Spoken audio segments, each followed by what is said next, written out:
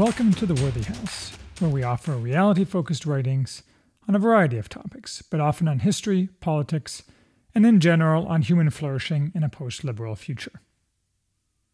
I'm Charles, the maximum leader of The Worthy House. Today we are reviewing the Memoirs of St. Peter, a new translation of the Gospel according to Mark, by Michael Pakaluk.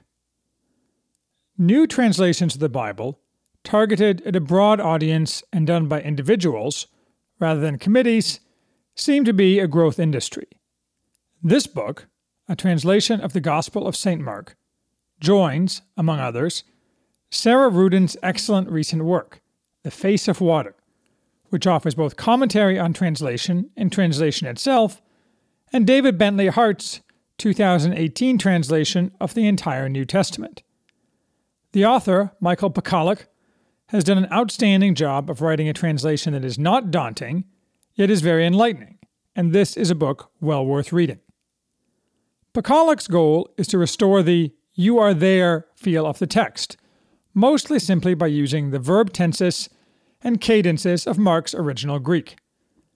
This is a much better way to update the feel of older translations than the contemporary translations offered in the 1970s and 1980s, which, in the tiresome way of the time, tried to make Christianity hip and relevant, and probably groovy too. A worthless project then as now, since as this translation shows, Christianity is always relevant. Not to mention that the miserable end of that project is what we see today, that those churches most hip are most empty, or filled with mini golf courses instead of worshippers, as in the case last month of Rochester Cathedral. The evangelist Mark switches tenses constantly, but most translations consistently use the past tense in English rather than switching. Pakaluk says, and it seems right, that keeping Mark's tense changes and treating the gospel as, in essence, a spoken narrative leads to enhanced understanding. Someone speaking from memory, Pakaluk correctly points out, often switches tenses, especially as he places himself back into the narrative as if he was still there. This explains Mark's use of the historical present, using the present tense to refer to an event in the past, which creates an effect of immediacy. Pakaluk retains this usage, and the result feels both more different and more right than the translations we are used to. The translation is backed up with short but powerful explanatory notes, which cover background explanations of history and culture, interpretations related to phrasing, ties to other passages of Scripture, and pointers to St. Peter's authorship. The result is a compelling and valuable read. That said, I think the Memoirs of St. Peter should be a starting point, a part of a larger reading program, not an end, even for reading only Mark. A basic truth for Christians of all stripes is that it is valuable to read the Bible in part or in whole, and in particular the Gospels. But reading must be accompanied by understanding, and few of us are capable of full understanding without help. Thus, interpretation is necessary, both to enhance understanding and to not fall into error. Pakaluk does not claim to provide a complete set of interpretations, merely some explanations that are relevant and which fit with his thesis that Mark's Gospel is a record of Peter's own words. He discusses each chapter briefly, then comments on some, but not all, of the verses, grouped by event. So to get extra detail, I coupled this book with a read of the Navarre Bible's Gospel of Mark, which is the Revised Standard Edition, copiously footnoted from a Roman Catholic perspective.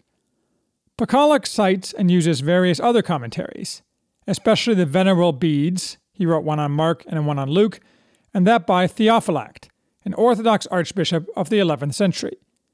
You can go very far in this direction.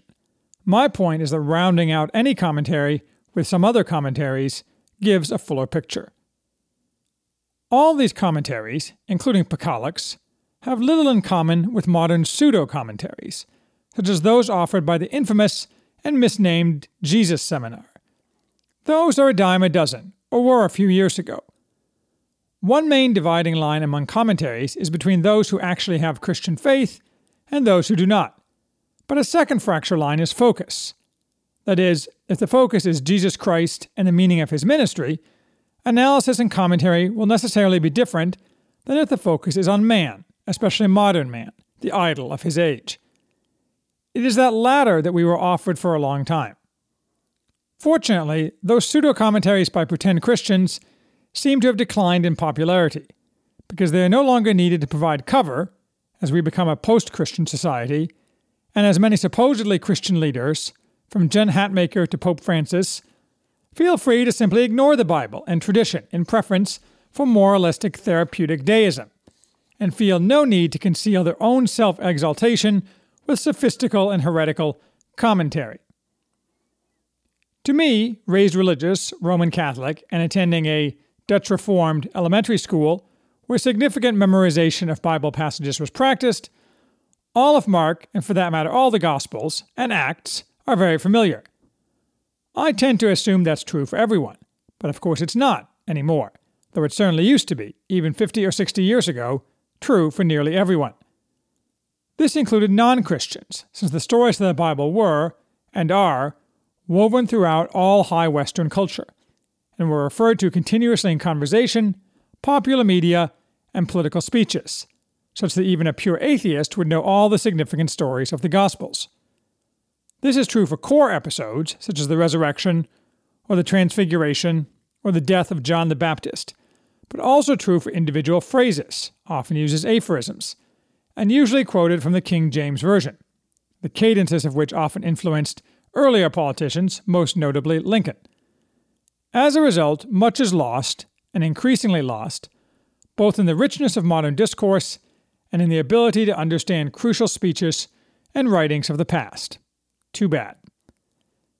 As the title of this book indicates, there is a long tradition that Mark's Gospel was dictated by or relied upon direct discussions with Peter. Pakaluk wholly endorses this tradition, and quite a few of his notes comment on portions of the text that support the tradition. So-called modern textual interpretation often rejects the idea that Mark or Peter had much, if anything, to do with his Gospel, but Pakaluk does not spend time countering such claims, or nattering on about Q, though he does briefly discuss their relationship among the synoptic Gospels. Mark's Gospel was the earliest Gospel, it appears, and we know enough about their dates of death that certainly it is plausible that St. Peter cooperated with St. Mark in its writing. Moreover, it is recorded that Mark was with Peter in Rome around AD 60.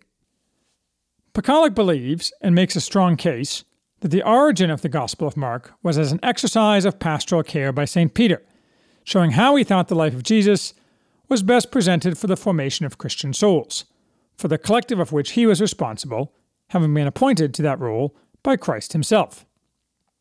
Subtle phrasings used by Mark suggest an eyewitness. When Pakaluk points them out, it seems obvious, even though we've read the same text many times before. In general, these are the types of details that an eyewitness would notice and comment on, but an after-the-fact chronicler, even a sympathetic one, would pass over, or, more likely, be unaware of. Mark, of course, was not a follower of Jesus during Jesus' lifetime, except maybe at the very end, so he wasn't an eyewitness. The tradition from very early was that Peter was the eyewitness for Mark. In fact, Justin Martyr, in AD 150, specifically referred to the Gospel of Mark as the Memoirs of Peter. Pakaluk's title is not even original. This does not mean that Peter sat down with Mark to write together, as in the painting on the cover of this book. In fact, given suggestions by Irenaeus that the Gospel of Mark was completed after Peter's death, perhaps Peter wrote notes or worked on a rough draft with Mark. It doesn't really matter. The point is, Pakaluk says, that the Gospel of Mark represents the life of Jesus, as experienced, firsthand in almost every particular, by Peter. Evidence for Peter's authorship includes that only Mark cites actual words in Aramaic used by Jesus in healings. That Peter is often not referred to by name in Mark's stories, when other Gospels do refer to him by name in the same stories, especially when using his name would draw attention away from Jesus, except when the reference shows Peter in a bad light, when Peter is more often named. And that more detail is added in episodes, such as Peter's denial of Jesus, where only Peter was present. Aside from facts derived from Peter's eyewitness, Mark also records, as is common in the Gospels, passages that a later chronicler would likely have sanitized, tidied, or interpolated explanatory information to make the Gospel seem more complete or coherent. Instead, they remain in what seems like their original, orally transmitted, "you are there" state. In addition to sometimes presenting the disciples, especially Peter, in a negative light, and the emphasis on the crucifixion itself, regarded as disgraceful at the time, there are other untidy elements. For example, in Mark 5, the story of the Gadarene swine, when Jesus casts out a demon, or demons, and they enter pigs, the demon does not immediately leave the possessed man upon Jesus' initial command. And then the demon, after identifying himself as Legion, begs and begs Jesus not to send them out of that district. What does that mean? We are not sure, as Pakaluk says, but Mark, in Pakaluk's interpretation, faithfully simply repeats what Peter, who was there, told him. Mark, it is traditionally held, inserted his own life obliquely into his gospel. Of the Gospels, only Mark has the story, in the Garden of Gethsemane, of the young man who fled naked when stripped of his cloak during the violent arrest of Jesus. As Pakaluk discusses, this young man is presumed to have been Mark himself, and his inclusion of the story a type of wry signature, since it would be a strange side note otherwise with no evident reason for inclusion. Mark is also believed to be the John Mark mentioned in, among other places, Acts 12:12, the son of a rich widow, and there is a tradition that she owned the Garden of Gethsemane.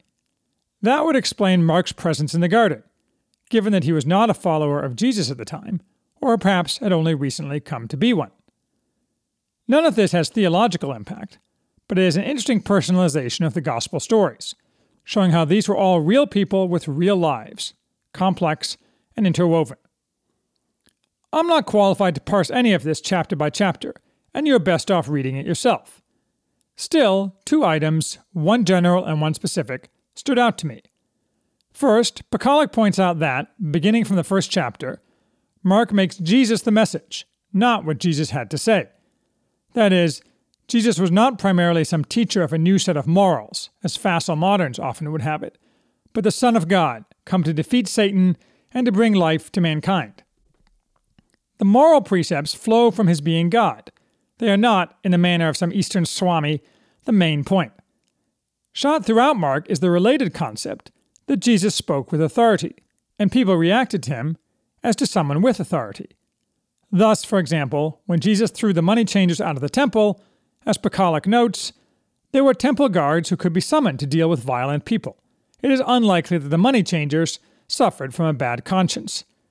In order to command, Jesus must have been seen as possessing authority, the authority of the Son of Man.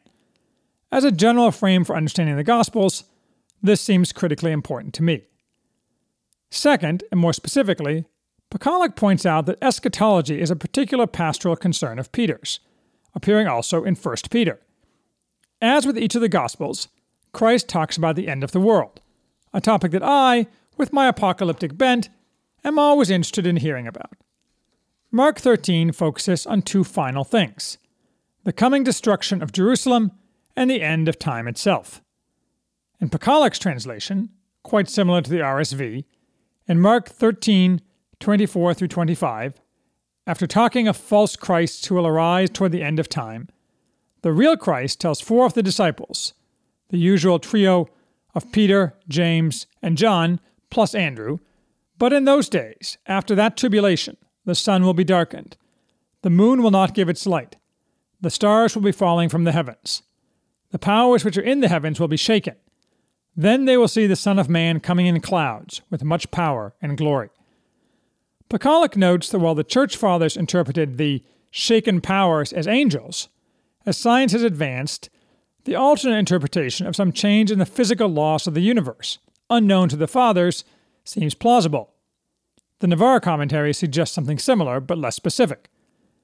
As with the Big Bang in Genesis, it is interesting to me that modern science never contradicts the substance of the Bible, as often assumed by those today in the grips of primitive scientism, and that as our knowledge increases and gaps in our knowledge also appear, such as what started the Big Bang, the interplay of Christianity and science makes Christianity appear more, rather than less, plausible.